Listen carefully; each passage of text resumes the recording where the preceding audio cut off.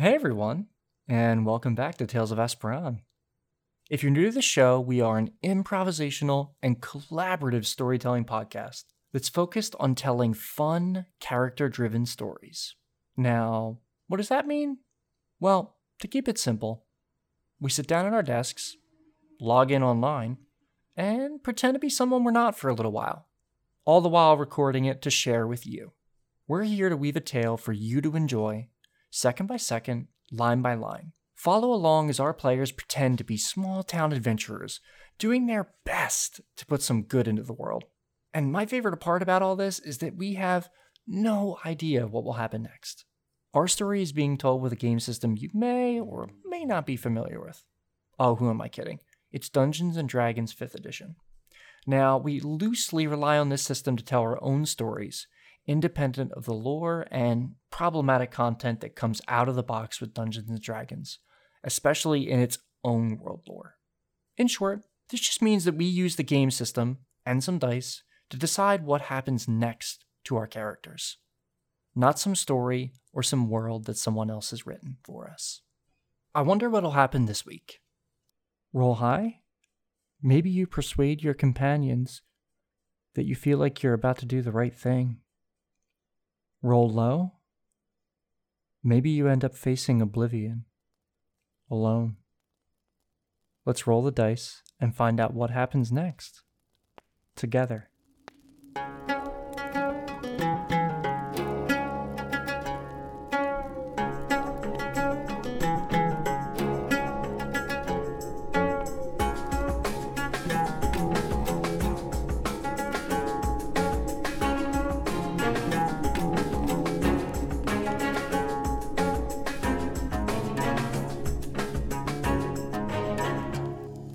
I think this is a cool little spot to fade away. We pull back as all of you are kind of discussing and maybe helping Alea figure out maybe a key behind why she has been so not good at taking care of plants. At least the plants that you have encountered. So our view pans away from them kind of going back and forth and helping Alea discover something new about herself that she didn't quite wrestle with. And we settle on Thurbash, Tedward, and Rose, who are kind of sitting around the fire. Rose is kind of cuddled up now in a sleeping, like a bedroll. She has a pillow on the ground, and she's just kind of laying there watching the flames dance. What are you doing, Thurbash? I want to look at Rose first and kind of get a sense of where her attention is. It's on the fire. Okay, so she's like really focused on the fire, right? I'm gonna sit next to Tedward, and I'm going to attempt to cast as sneakily as possible, with sleight of hand or what have you, suggestion on the unconscious Tedward. Okay. Roll me a stealth check. All right. Here we go. That is an 11. It's not great. As you begin to cast the spell, Rose, you hear her get up, and it stops you in the casting, and she goes, Thurbash, what are you doing? I just need to know what he knows. I'm not going to harm him. That does not matter. He's unconscious. I don't know where you're from, but if someone casts a spell on you better question. You seem to have a bit of a distrust towards Eliel. If she cast a spell on you while you were unconscious, how would you feel about that? It's a complication.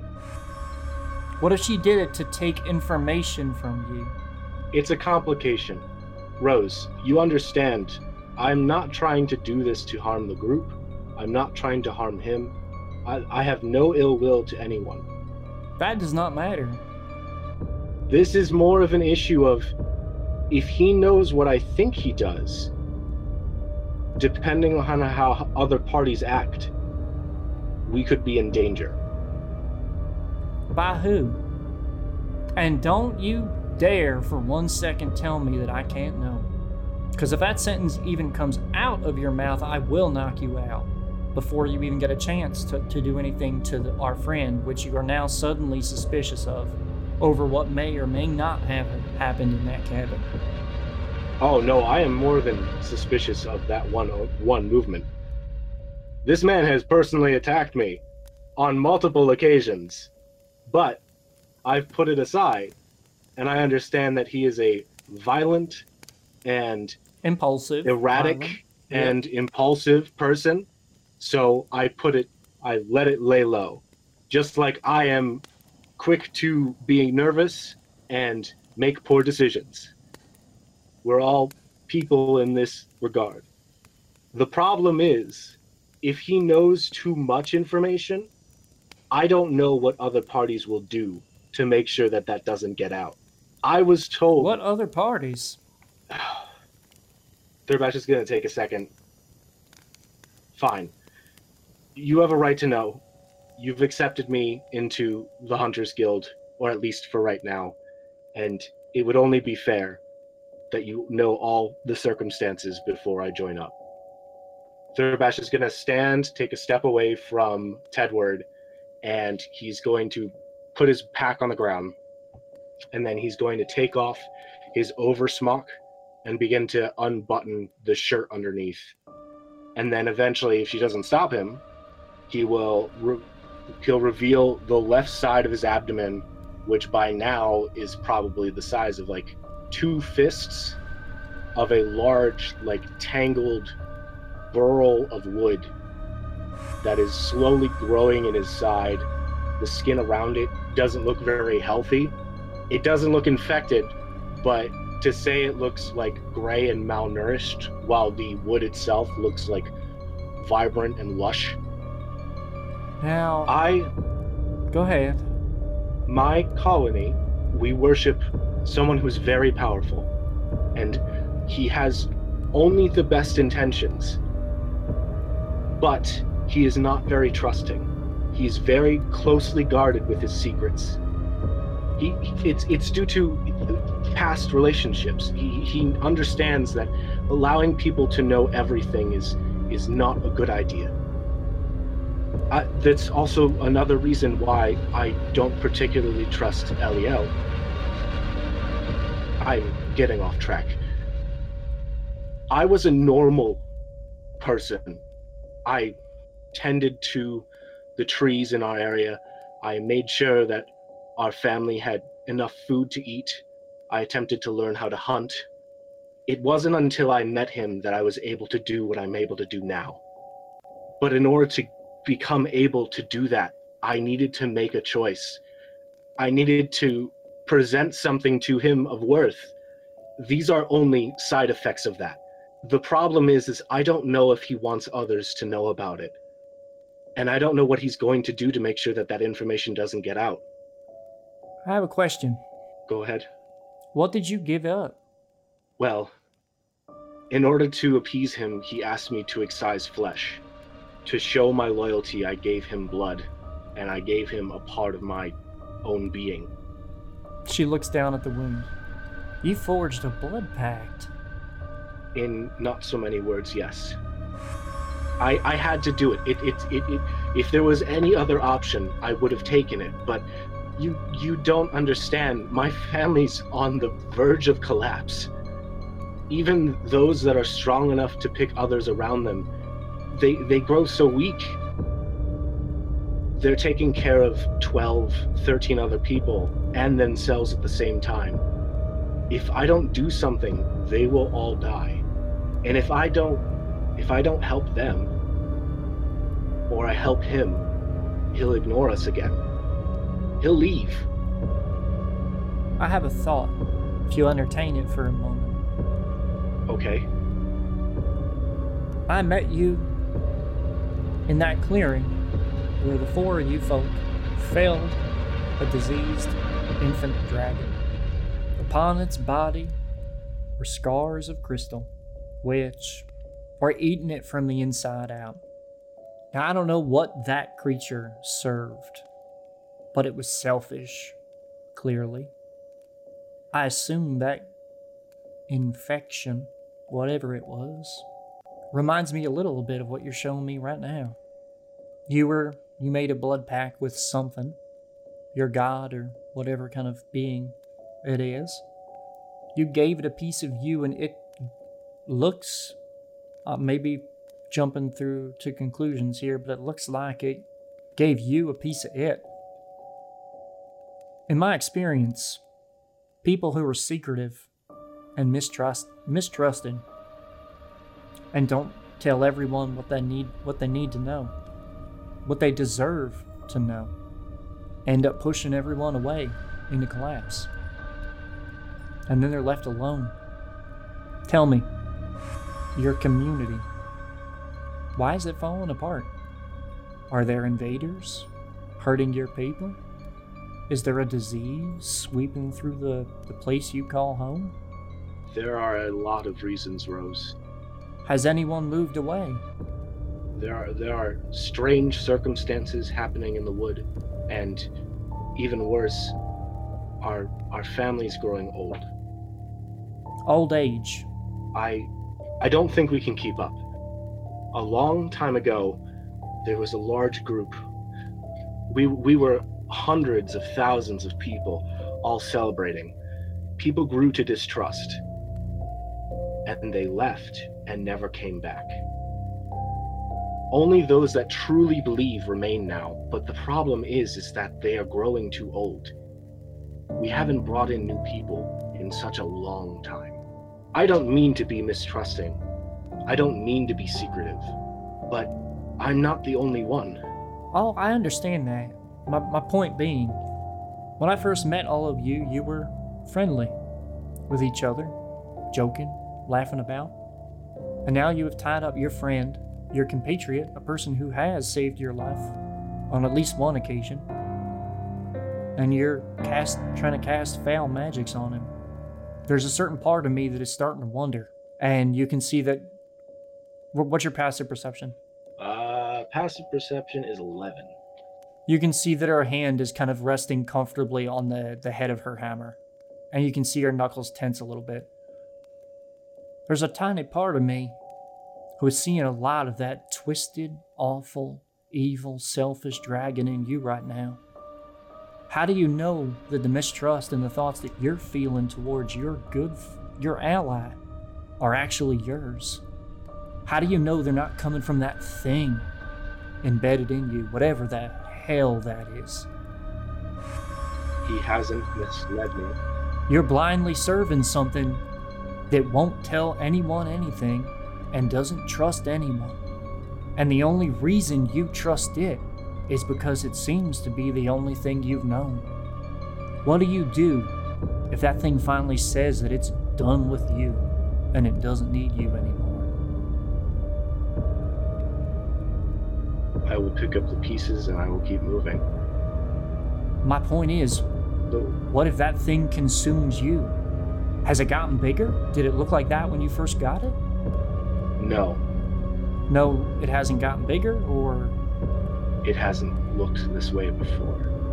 It's getting worse. I would have moved on by myself if I thought I could handle it. The situation you're describing is exactly the worst case scenario. I trust my God well too much, and I think I know that. I'm just gonna put this out there. Maybe try trusting somebody else.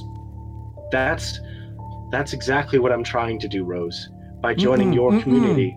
Don't start that. Trust is not tying up someone when they're unconscious and squeezing information out of them when you can't even talk to them. Trust is listening to people. Trust is talking to someone on even ground and trusting that they hold you to the same standard that you wish to hold them. What you're doing right now is not trust, it's peace of mind. I don't know where you come from necessarily, but is trust tying up someone you know and squeezing information out of them when they can't say anything about it?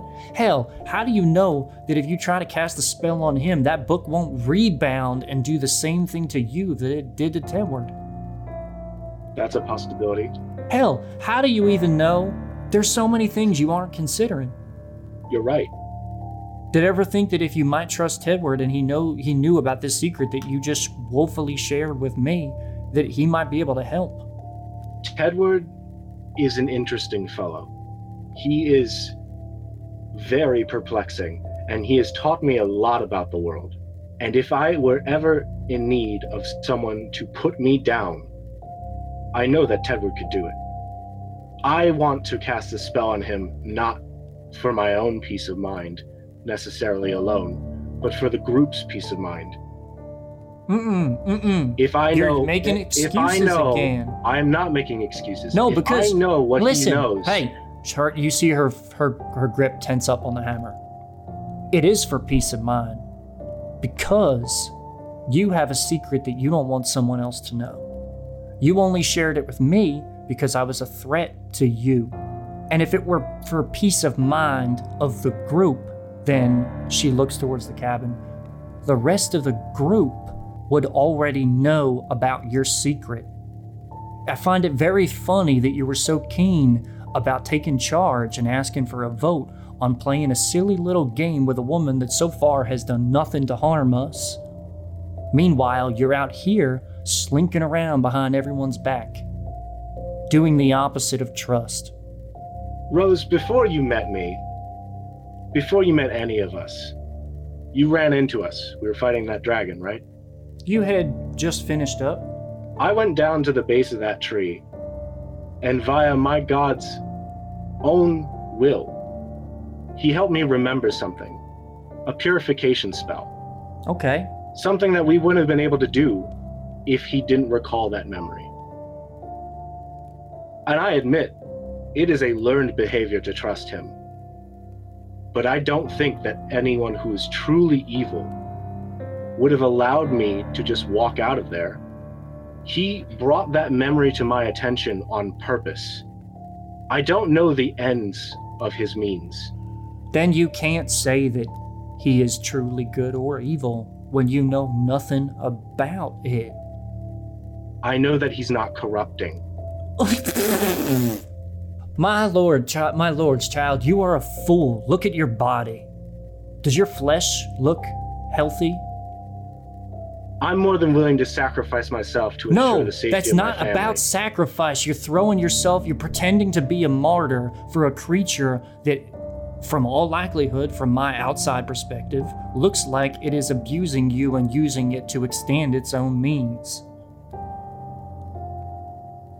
You've shown that you're caring. You have shown that you can be kind. What you're doing right now isn't you. It's what you think this thing wants of you.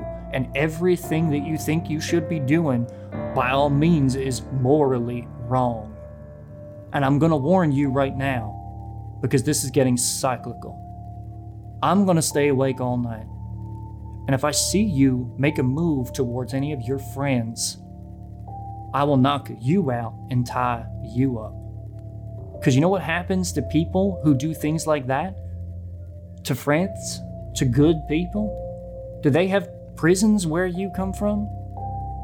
No. Do they have courts, laws? We have executions. I will tell you, an execution is a lot faster and much less painful than living your life in imprisonment for imposing your will on others when it shouldn't. Keep those words in mind, Thurbash. I'm gonna get some rest, but if you make a move, you're done. I don't want you traveling with this group anymore. So consider that. If Eliel was doing exactly what you were doing right now, would you consider her evil? And Rose sits down, pulls over her bedroll, and kind of lays on her back. What does Thurbash do? Looking something up. Ooh. Thurbash is going to cast Hold Person. On her? Yep. I think her back is turned. It is a wisdom saving throw. What is her wisdom save? Thurbash is going to cast Hold Person at 3rd level. Okay. Oh, so multiple people? He's going to cast it on her and on Tedward, just in case. Okay. The spell save she has to beat is it's a 14. Okay, I'm gonna roll. Let me get my fancy dice. This just got tense. Thurbash took a turn really quickly. Rolling my big heavy metal dice. You ready? Yeah, here we go. Let's see what we get. What is your spell save DC? 14. I'm going to take a picture of this because this is a tense moment. Oh no. I got a 17. Without assuming that the spell has worked, he's going to cast it.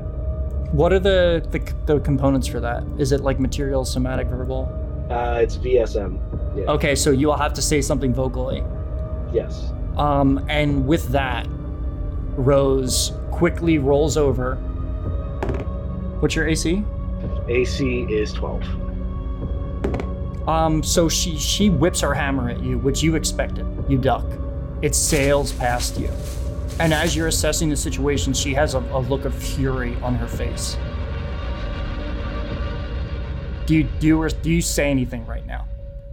I wanted to keep you still to make this easier, but as you're saying that, from behind, as the second attack comes back on the cross hit, and I think that is a good place to cut this episode. Oh no, there was one more thing I wanted to do. Well, because at this point, everyone inside would hear that.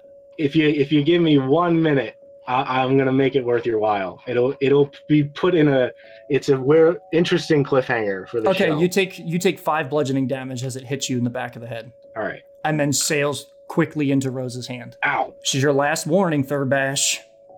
As I was saying, I wanted to make this easier by making you still, but we can't see eye to eye, Rose. I know you think I'm being corrupted, but in my heart of hearts, I know that I'm right. And you're right. I can't travel with you anymore. I'm gonna cast Blink. Oh, shit. Is Thurbash about to become a villain? Holy shit. I'm casting Blink, and let's see. So, I have to roll a d20 and roll an 11 or higher. Oh, to see if you vanish to another plane? Ooh. Yeah. Right? Because it only happens if I roll it correctly. Please. I did not expect this to go here, and I love it. Fuck yes. What happens? Yes. Okay, I rolled a 15. So. What does that mean? So he finishes his sentence. He casts Blink, and you watch as his figure just goes and disappears. A small cloud of dust appearing at the base where his feet used to be. Oh. Thurbash, now in the ethereal plane, takes one hard look at Rose, who can't see him, and starts walking away. Which direction do you go? Thurbash is going to walk in the direction of the river, because he knows that will eventually lead to the Ashmore Mountains. Holy shit. Thurbash is jumping out. Okay, so I think I have an idea. Right now, roll me a survival check. All right, 1 second. We cut in as Thurbash reappears. How far? So Blink lasts. Oh, dude, you're only 30 feet from her. No. You can walk on the ethereal plane, and then from the ethereal plane, choose a spot within 10 feet. So 60 feet, essentially, would be a run. 60 feet, yeah, a 60-foot run, and then 10 feet beyond that. Yeah, so you'd be about 70 feet away. I think we can keep going here if you'd like. Okay, yeah. Oh, okay, so you pop out in the forest. Which direction did you go from where you were? So I would have gone following the river, so it would be what, southeast? Yeah, from where you are. Well, no, it would be northeast from where you are. Northeast where I'm at, okay. So you just make your way into the woods, northeast. You pop out about 70 feet away. With your devil's sight, you can still see the light of the campfire, and you can still see Rose looking around, and you hear her yell out. What do you do? I'm going to blink again back into the ethereal plane, or attempt to blink again. Yeah, roll. That is not going to blink me. So okay. I will fail to blink, and after failing to blink, I'll just put my bag firmly on my back and begin running in the direction of the Ashmore Mountains, as far as I know where they are. Okay. While you're running, roll me a survival check. All right, I will roll a survival check. Oh, that's a 7. It's a 4 plus 3. Damn it. You run for a while. You're just running. The brush is thick. The forest is dark at night. You can see well, but it's all in shades of black and white. You can see the spider webs above your head. And you run. And at some point, you're making your way through the woods and you kind of step into a small clearing, maybe 10 feet across. And directly across from you is that deer again. And you're just standing there staring at it. What do you do? I'm going to pull my weapon out, my packed weapon. Yep. I'm gonna think about it and turn it into the Moontouch rapier, and just try and calmly walk past the deer without engaging it, but keeping my eyes on it as I walk past. As you take out the rapier and create a light that kind of looms over this place, and you walk closer to it, and as you walk by, it looks you over. And even though its eyes are milky, you can see that it's scanning you up and down, just through the motion of, maybe it's the way the light is reflecting off of its eyes. Its eyes glaze over your torso, and it lingers for a moment that you didn't expect. This deer lowers its head and charges right at you.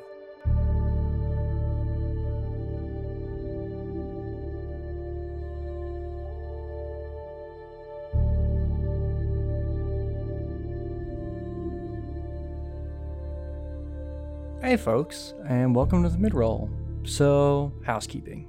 I know this episode is a long one, so this will be short and sweet. If you'd like to support the show, follow us on Twitter at Tales of Asperon. Check out our Redbubble and buy some merch, or leave us a review on Podchaser. Links for all that jazz is going to be in the episode description. This week, our cross-promotion partner is Microphones and Monsters. Microphones and Monsters is a Cthulhu D&D actual play with a balance of horror, mystery, and comedy. Our story begins in a 1920s Magitech noir setting. We follow the story of Alistair. That power is very much something that I need, and I don't want that to stop. Victor. I don't think I want to help you. And Julian. It's burning. What happened here can't see the light of day. As they come face to face with eldritch horrors. I don't think you could ever stop me. And try not to fall into madness. Go to microphonesandmonsters.com or listen wherever podcasts are found. All right, let's get back to the show.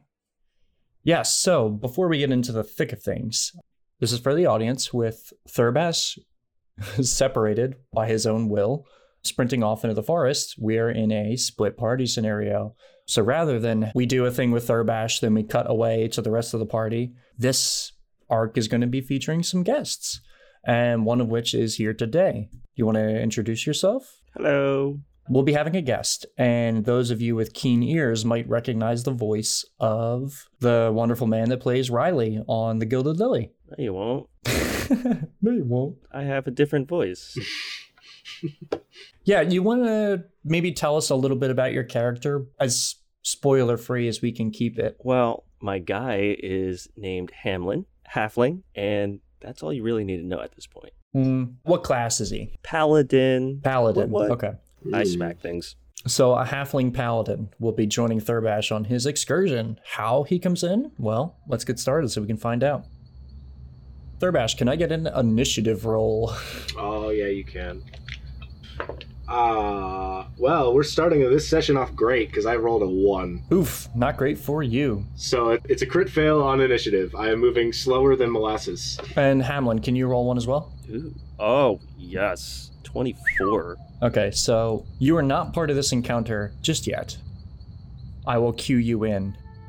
Thurbash, our story resumes right where it left off. You have sprinted away from the party and kind of weaved your way into the woods, trying to get in some direction closer to the river. Somehow you got turned about, and in doing so, you found yourself in a very, very small clearing with this strange white deer that you've seen before. Now, this deer regarded you, looked you up and down, and its gaze paused for a brief moment on your torso where you know that kind of gnarled root has dug itself into the flesh of your side, which is from the pact you made with your patron. And this creature responded with some kind of awareness to that by charging you immediately.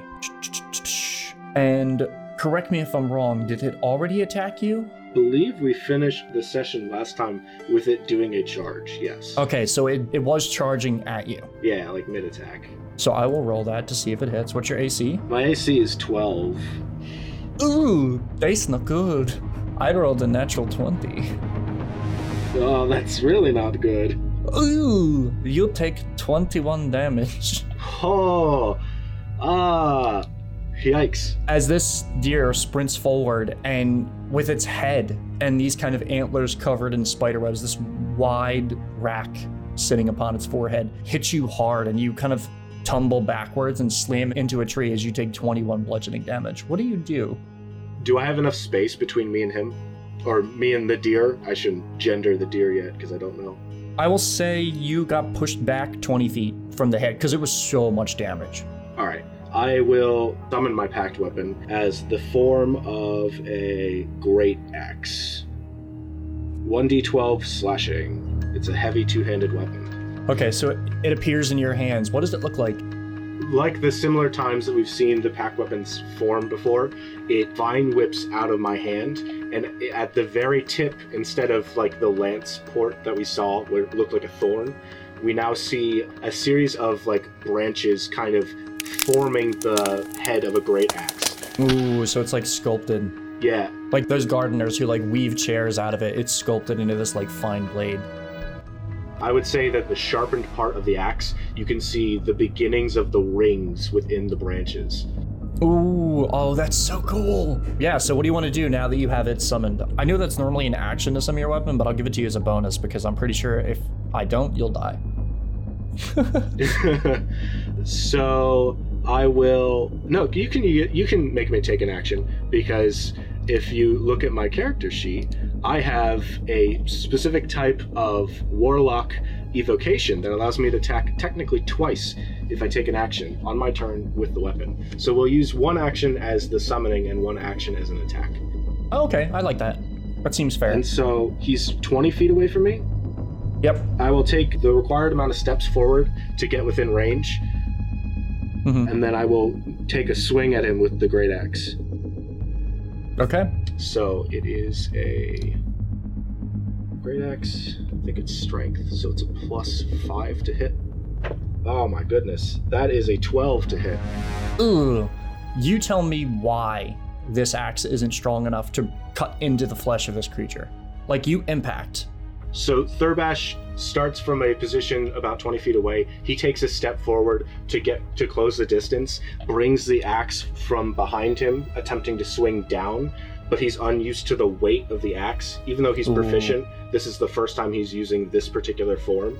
And so he's proficient enough to hit the deer, but it glances off of like a shoulder blade of the deer rather than actually taking a bite and sinking in. And as you chip away, you see tufts of fur kind of pop off. And what's your passive perception? 11. 11. With that, you notice that as the fur floats off into the air, you see that, how do I put it? Mixed in with the fur looks like leaf matter. Like you cut through leaves. It's strange. It's very, very strange. Because, you know, you'd cut into a deer, you'd expect meat, but you didn't get that. Is that all you'd like to do with your turn? If I have the ability to, could I use knowledge nature to try and figure out what's going on? Yeah, I'll give you that. Okay. That is a 19. It's a 16 roll with a +3. Okay, so with that, when you swing into this creature, as the axe cuts through the air, you get hit with a scent that, like, feels alien considering the place you're in. This forest is very dark. The canopy above you is dense, and the spider webs are thick, and it's all dark. But when you cut into the fur of this creature, not dealing it any damage, you get hit with a whiff. It reminds you of morning dew, and like a fresh flowers bloom in the morning. This thing is definitely not a natural deer. There's something supernatural about it, for sure. Okay, well, that's my turn. With that, what will it do? I would like you to roll me a Constitution saving throw. Great. Let's see. That is a 14. It's 11 +3. You just passed. So this creature looks towards you, and after the axe globe glances off of its hide, it looks you dead in the eyes. And with this kind of like milky white stare that it has, you can see it takes its hoof and digs it into the ground, and you can see the soil around it curling up as it pulls the soil away like it's nothing, and it slams its other hoof on the ground and lets out a... And when it does, you hear the sounds of snapping branches and roiling plant life. As you look from all around you, plants are just kind of coming up from around the ground and trying to wrap around you to restrain you. How do you get out of it? Because you passed your save. I would say that Thurbash notices ever so slightly before the plants are able to grab him, and he uses kind of like doing a waltz. He grabs the great axe with both hands, but as though it's like a broomstick partner in front of him, and he spins out of it. Oh, so as you spin, the head of this axe cuts into the plant life beneath you, and it's enough to wriggle you free. And as the axe blade cuts through it, you can see the very tip, the rings of the kind of head of the axe that you described like the rings of a tree. They're glowing with a faint, like cyan violet flame. Very, very subtle. You've seen this before. You've seen it on your body. You've seen it when you cleanse the tree back in the White Leaf Wood. And it starts to burn away the plant life as you're stepping away. And as you do, this creature just lets out a bellow. And it rings your ears. It sounds like a deer screaming into the forest. But there's just something primordial about it. It shakes your eardrums. Your vision gets a little fuzzy for a second. And you kind of spin out of the grasp that it was trying to wrap you up in. Would you like to be close to the creature or a little bit distanced? I would probably put myself distanced from the creature. Okay, so you're 10 feet away and it's your turn. What do you do? Thurbash is going to stare down this spectral deer, and he's going to kind of like position himself in a like defensive mode and use Fey Presence with a focus on fright. I don't have time for this. So what kind of saving throw do I have to make? You have to make a DC 15 wisdom saving throw. Ooh, okay, that's a very low value for me. We could here, I click. You can see my roll in D&D Beyond. What was the DC? 15. 15. I rolled a 12. This creature is charmed by you. Frightened. Right? Frightened. Or frightened. Frightened. I can choose frightened or charm, so I choose frightened. Ooh, so it can't use its turn to move closer. Love it. What about you frightens it right now? I would say that as Thurbash kind of finishes his stance and calls out to the deer, you see just a small geyser of this cyan blue flame kind of puff out for a second and then kind of calm back down. As this happens, you see it take a step backwards. And is that the end of your turn? Does that take up your action? That is my action. You have movement as well. That is my action. I'll move my full distance away from him, with my back away from him. So me facing towards him, but like slowly backing away. So you back away, and at this point, as you're walking back, you get about 40 feet away from it, and you feel your back press against a tree because you've kind of reached the edge of this little clearing space. And is that the end of your turn? Yeah, it's the end of my turn. As this is happening, Hamlin, you're not far away in the woods. Tell me, what were you doing outside so late at night in this kind of infested, corrupted forest that landed you in this area? Well, I was making my rounds, seeing if there was any infestations up north, so it took me about half a day to get up there. I'm making my way back down, and then I hear that, I guess. Yeah, so as you're kind of making your way quietly through the forest, dodging the kind of awful creatures that have kind of taken residence in this forest, place that you currently call home for some odd reason, you hear the familiar bellow of a creature that you know, that you kind of refer to as the Bramblegeist. That's a sick-ass name. I love that name. What do? You're close enough to hear it. All right. I know something's up. I'm gonna rush towards it. I'm just gonna run towards it. Okay. Can you roll me a perception check, I think, just to kind of get like a general direction and distance? Boop. Ooh. 13. 13. So you know that where you heard the bellow, it's a little bit southeast of where you currently are. You were kind of on your way back from the river, which you know is your normal kind of stomping grounds here to make sure no one goes on the trails. But you hear it southeast of you, probably about 100 feet, maybe at that distance. You're very familiar with this forest, so being able to like almost echolocate is almost second nature to you. Right. Like I said, just making a beeline right towards it. Okay, what's your movement? 25. Oof. Okay, so you get 50 feet, about halfway there. As you approach, with your perception, you can see the Bramblegeist in the middle of a clearing, and you can see these kind of faint bursts of violet cyan light, something that you are all too familiar with. But with that being said, you're about 50 feet away. What would you like to do? disregarding everything, just rushing right out, see what's going on. This is my job. Okay, so with using your action to kind of get the dash all the way up there, you're still about 50 feet away. With that, we'll go to the Geist's turn. Thurbash, this creature is looking towards you, and you can see that its body is like, it's not as aggressive as it was a moment ago. It's hesitating. But even in that hesitation, you can see something in its gaze that is just fury. And it looks to you again, and this time stamps both hooves on the ground. I need another Constitution saving throw. That is a 17, a 14 plus 3. So at this time, you know what's coming. You can hear the forest beginning to clench and try and wrap itself around the place you stand. How do you get out of this one? If I know that the branches or vines are coming from the floor below me, what I'll do is I'll use the great axe as a point of leverage, push myself up off the ground, and then push myself off the tree behind me so that I can kind of like leap over the point where the branches are going to try and grab. Ooh, love it. Yeah, so you kind of use the axe to almost pole vault yourself away.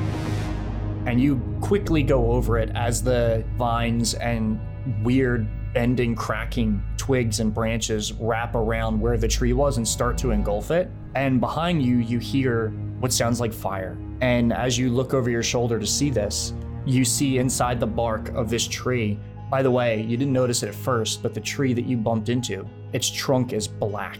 Just the wood, stark black, with a bit of kind of a weird shine in the night. But in between all the cracks of the bark, you see that familiar cyan violet flame burning out and burning away this plant life before it can even wrap around the tree. And as it happens again, you hear this Bramblegeist bellow.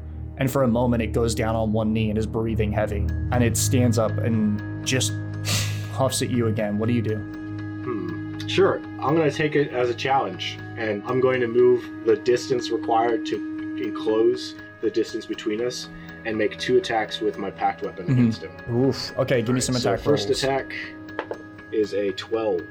Same thing. You swing, and this creature is ready for you. It rears up, and you just catch fur again. And again, you're hit with that like warm, comforting scent of like a fresh morning in bloom. Second attack. Oh, it's a 10. With the 10, you swing, and as this creature's coming down, its hooves push down on the axe and slam it into the ground, and you, just in time, are able to slip it out and pull it backwards. Anything else you'd like to do with your turn? No, that's it. Hamlin, you're up. You're about 50 feet away. Okay, I'm 50 feet. Do I see it? Do I see what's going on? I think you can see them. Yeah. All right. Yeah. Describe what Thurbash looks like right now. So Thurbash would probably be, he's wearing his common garb, so he's wearing like this dark green and light gray kind of garb. You can see that he is ragged. Some of his clothing is kind of torn after being like kind of hit multiple times. He doesn't look great. He's got like blood kind of leaking out of the corner of his mouth, and he looks a little bit haggard, but he's like hunched over with this giant kind of wooden-based great axe in a defensive position. Yeah, so Hamlin, All what do you right, do? I'm gonna use 20 feet of movement to get closer. Then I'm going to use Misty Step to teleport 30 feet. You said they're 50, right? Yeah, you'd be able to make it right into the middle of the combat if you'd like. Yeah, I want to get right in between them. Okay, what does it look like as you appear in thin air in front of Thurbash, who had no idea there was another person here? Out of nowhere, fog starts to condense right in between them, and then it just flashes and expels outward, and then I appear. Kind of like a Terminator, except I'm clothed. Kind of like that. And you're not Arnold. I will not speak like Arnold, no. Yeah, so you appear in thin air. That's with your bonus action and your movement. You still have an action if you'd like to use it. Is Misty Step a bonus action? Yeah, it's great. Oh, what? Well, with that, I'm going to... Do I know if the Bramblegeist is a fae? Or what type of creature it is, I guess? Okay, so I'm going to message you something because I don't want Thurbash's player to hear this. Okay, I got it. Well, Hamlin's going to talk to the Bramblegeist, and he's going to say, "Go on, get out of here. I've got this. This one's mine." He's going to look at Thurbash, and he's going to be like, "Stop. We're not here to harm you, or I'm not here to harm you." Roll me a persuasion check. I would normally say with disadvantage, but this situation is allowing you to go with a normal roll. That's a natural one. Oh no. For a 5. You say this, and the creature just stamps both its hooves into the ground and bellows and runs past you towards Thurbash. Since start of its turn, it's going to roll an attack. Oh, Thurbash, as it charges forward, this creature kind of clips this halfling whom you've never met before, and the halfling kind of rolls in place as the beast run towards you. How do you dodge this oncoming charge? I think the way that Thurbash would dodge is if he notices that the action's coming close enough, he'll do a jump, like a 5-foot jump to the side with his like great axe out in front of him as like kind of like a blockade or whatever, and then try and roll back into a standing position. Oh yeah, so that's exactly what happens. As it charges you, you can feel its antlers collide with the axe. And again, that axe, the moment this creature touches it, it flares up with that flame that for some reason, your packed weapon is reacting very violently to this situation, when normally it's not very reactive at all. And this creature stumbles off and lets out another kind of pained bellow. As when it runs past you, it kind of tumbles in the ground, and it's about 10 feet away from you as it's standing up again. Its physical form doesn't look damaged at all, but it looks tired, which is very weird. What do you do? Thurbash is getting sick of this. He'll turn to the halfling and he says, I don't care if you're not here to hurt me. This one is obviously here to do exactly that. And then he's going to release one hand off the great axe and let it kind of like come to a stop, and then try and coalesce some of the energy and Eldritch Blast at the deer now that he has distance. Ooh, okay. Eldritch Blast. Am I within 5 feet of this? Mm-hmm. Could I use protection? You're not within 5 feet of the target. Darn. Okay. Sorry. Oh, that's a 19 to hit. That hits, for sure. Wait, no! That is a two bit of damage. How much damage? 2. Nice. Oh, thank God. Not a lot. Yeah, oh, sorry, 9, because it's the +7, right? Because it's +7 to hit. Yeah. Oh, no, sorry, that's only +7 to hit. I'm wrong. So yeah, you Ignore raise that. up your hand for the first one. How many Eldritch Blasts do you have right now at your level? I have 2. Okay, so the first one, you kind of raise your hand and fire off a familiar Eldritch Blast, and you watch one of the antlers crack and a piece breaks off. What do you do? Round 2, if I can. I believe I Yeah, can. yeah. That's a 18 to hit. 18 to hit.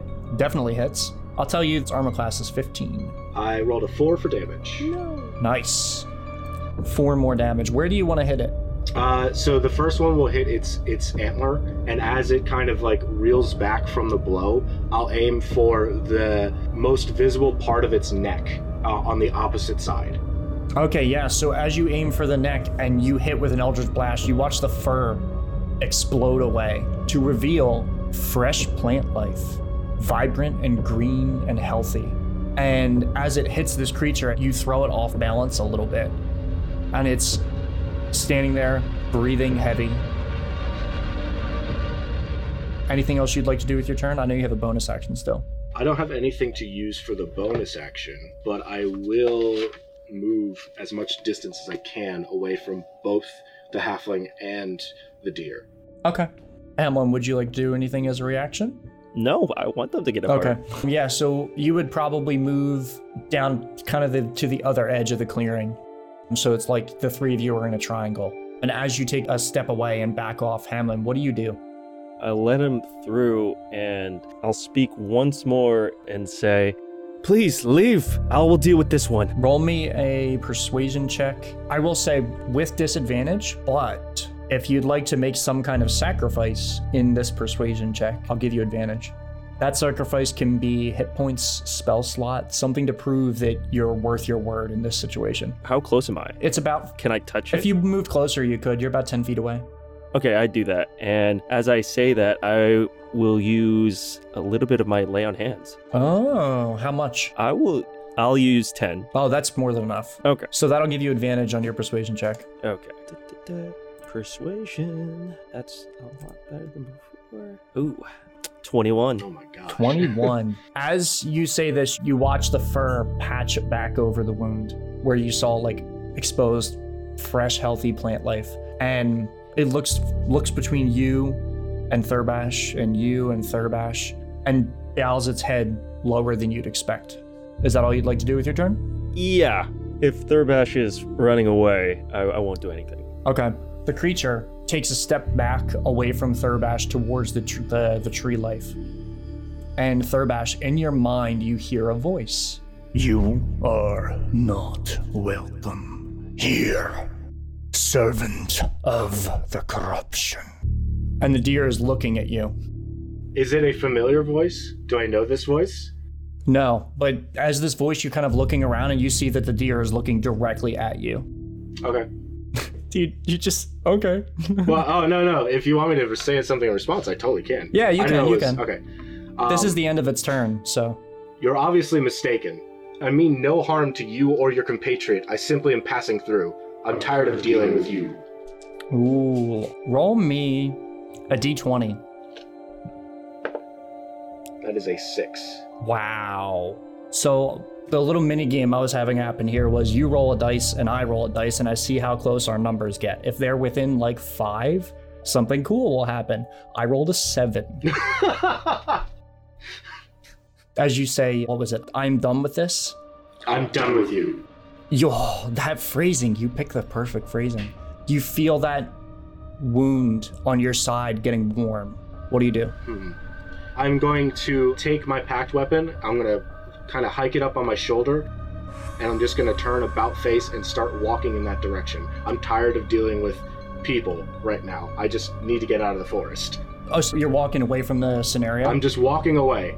As you walk away, you feel the wound on your side getting warmer and warmer the further away you get.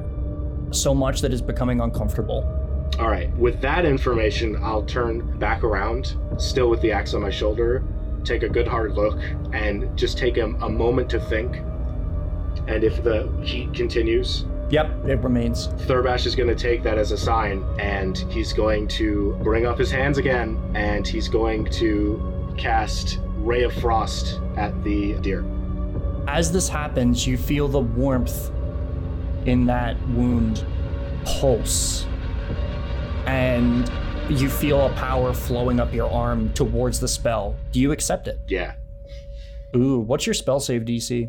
Spell save DC is 15. Ooh, spicy. I rolled a 0. Oh. It's not an attack roll? It is and it isn't. So Thurbash, roll me an attack roll. All right. As well. Because I was going to say, can I use my protection now since I think I'm within 5 feet? Yes, yeah, oh, absolutely. That imposes disadvantage on the roll. Oh, okay. So I should wait till the protection goes through, because I'll have disadvantage on this roll? Yeah, Okay. just roll me an attack roll. Oh, wow. With disadvantage, it's a 3. If I didn't have disadvantage, it's a natural 20. So the frost hits Hammond. What are you using to cause the protection? Is it like a shield, I guess? Yeah, I got a shield. Okay, so you raise up your shield and you feel an impact as the frost hits you. You're standing between you and the beast. And Thurbash, as this power pulses through your arm, you feel like a boom, boom. Like your heart, you suddenly feel your heartbeat very strong. And your vision goes white. And you're back in that clearing again from where this all started. You look around you and you can see the great tree that you serve, hundreds of feet tall, and above it, a sky full of dots with bright lights with holes in the middle. From the tips of this tree, you see a light start to form from its widest branches, and it pulls down very quickly towards you, and the light starts to overwhelm you. How many hit points do you have left? 14. Whew. I'm gonna roll some dice here. Ooh, you will take 9 hit points of damage. Yeah. As this happens, you feel that wound in your side. It feels like it's digging in, and you hear like the sound of wood cracking, and your arm glows with this same light, and it detonates from your hand, and for a second you're blinded. And Hamlin, from him, you see this violet and cyan light burst out in almost like a web as it cascades through the forest and around you. You get hit with the Ray of Frost, but the Bramblegeist gets hit by something else. You hear it behind you, Hamlin, bellowing out. And its hooves are digging into the soil, and you look behind you as these blackened, gnarled branches are grabbing onto it and sinking it down into the dirt like it's water. And this creature is very quickly submerged. And then the air is left with just a faint smell of honeysuckle. No. And the creature's gone. And Thurbash, your vision is white, your ears are ringing, and you hear the familiar voice of your patron. The forest must be cleansed. What do you do? I take a deep breath and try and recollect myself, making sure that I can see and I can hear again. And if that is the case, I'll take my great axe, I'll put it between both hands, and I'll begin taking steps forward. Your vision comes back, your ears stop ringing, and that happens at the exact moment that you firm your grip on the axe. And ahead of you, the beast is just gone. If either of you would like to roll an Arcana check, you might be able to determine what just happened. Sure. Yeah, definitely. 5. Oof. Natural 20. Ooh. You're not sure how, Thurbash, how you know this, but you know that your patron just sent this creature away. Somewhere far away, where it couldn't get to you. It critically failed a saving throw on a banishment spell, is what happened. Oh, that's fun.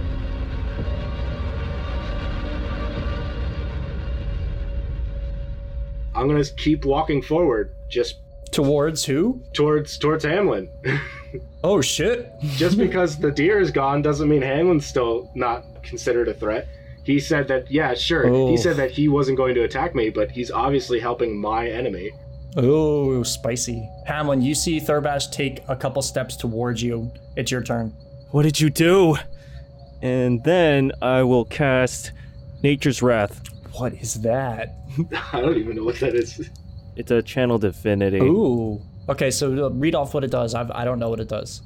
So, Nature's Wrath. As an action, you can cause spectral vines to spring up and reach for a creature within 10 feet of you. So I guess I would wait until he gets within 10 feet that I can see. The creature must succeed a DC saving throw of a strength or dex of 15 or be restrained. It can repeat the saving throw at the end of each of its turns. Ooh, roll me a saving throw, Thurbash. What's the save? No, 15. strength or dex? Strength Okay. or dex. We're gonna go strength. Yeah, your choice. Oh man, it's a crit fail. Ooh. Yes. Maybe it's just that you're winded from that extra surge, because that wound on your side still feels hot, really, really hot. And you try and quickly maybe dodge out of the way. And Hannah, what does this Nature's Wrath look like? Just like white-ish vines start to just pop up and grab his arms, wrap around his arms, his neck, his legs, his torso, anything to just stop him in his tracks. Yeah, so Thurbash, as this is wrapping around you, you said they were whitish? Yeah. They're wrapping around you and constricting you and holding you in place, and you can smell that same scent that you got when you clipped the Bramblegeist. You are restrained. Did that take an action, Hamlin? Yes. Yes, okay. Is there anything you'd like to do with your bonus? I just would like to ask again, what did you do? Bring it back! I would like to note that I don't have my weapon out at the moment. It's like a stern talking to. Quick question, before Thurbash responds, what is Hamlin wearing right now? Hamlin is wearing a super, well, not dirty, I guess, but really worn chainmail. Okay. And his left arm is covered in bandages, and on the left arm as well, that's where his shield would be. Okay. Outfit-wise, underneath, is he wearing the type of clothes that he would have had in his previous life experience? Yes. And if you want to know what he looks like, he's small, his eyes are like a darker foresty green, very dirty blonde hair with pretty tanned skin. So, as he says this to you, Thurbash, with your passive perception, I'll give you this straight off the bat. Okay. He's wearing clothing of the Thousand Branches. Okay. All right. Okay. It's your turn. Thurbash is going to attempt to struggle against those strengths, and seeing that he has like not enough movement to really break free, he's going to unsummon the pact weapon, and he'll say, I did what needed to be done. I did what was asked.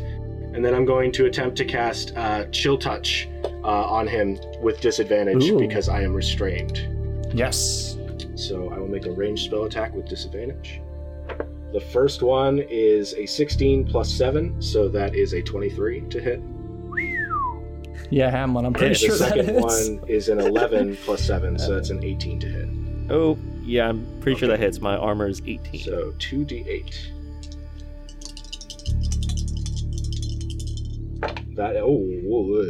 It's a 12 necrotic damage as a vine of black bark kind of reaches out from nowhere and kind of grasps around Hamlin's arm. Yeah, so it grasped up and deals, how much necrotic damage? 12. 12. It's 2d8 necrotic. So I rolled an 8 and a 4. Yeah, Hamlin, so this stings you. What do you do? I just want us to be friends. I would say, too, at this point, you recognize the clothing that Thurbash is wearing. Well, now I'm going to grab a weapon, and now I'm going to attack him. Just to try and knock him out. You can use the blunt side if you want, so you're not, cutting into him. Roll me an attack. Yeah. I guess I'll just click this. 13. That hits. You also have advantage because I'm restrained. Really? Oh, sweet. So... Ooh. Oh. You can roll it if you want. If you want to crit him. Even better. That's 19 anyway. 19. Yeah. So roll some damage. I'll just roll. That is a 9. I am at 0. Okay, I was just knocking him out anyway. Yeah. So Thurbash, as he approaches, you see him pull off of, where would you keep the hand axe? It would just be on my right side, his main hand. As he takes the weapon out, he's like, had to. It was over. And then he knocks him out. Bonk. And Thurbash, the last thing you see is the handle of a hand axe coming towards your face. And the handle looks like it's carved from an antler as it, boom, and your vision goes black.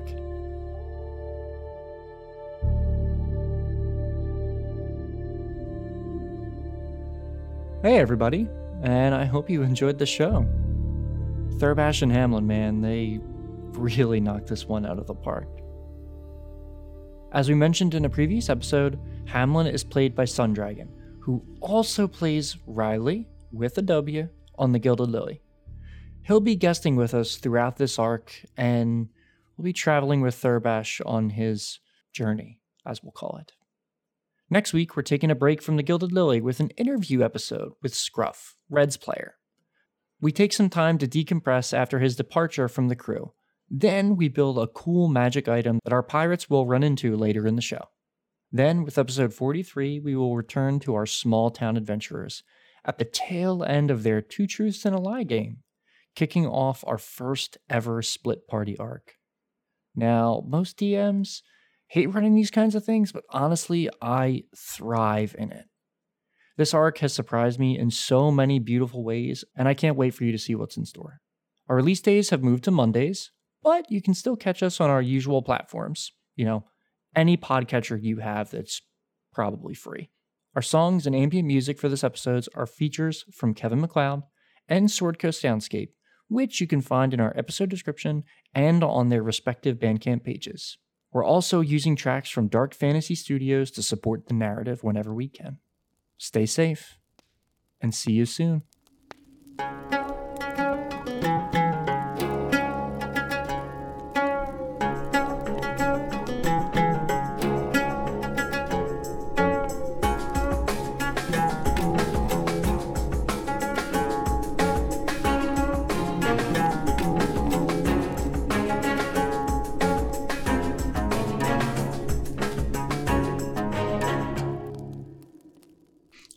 I need to use the restroom really quick. All right. The Bramblegeist is now taking a leak. Right on you. Right on you. That's why you're defensive right now. You're like, oh my god.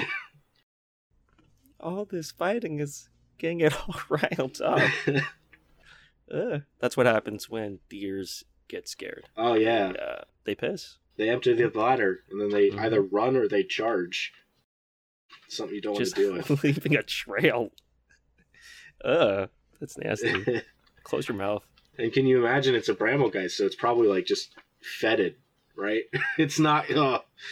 I would assume, those what is it, like vodka or like wine that's like thick looking and it's glittery? Oh yeah, that's the piss that's coming. Yeah. Thurbash, close your mouth. Sorry about that. No problem. We weren't talking about anything inappropriate. It's fine. Oh, that's fine. Okay.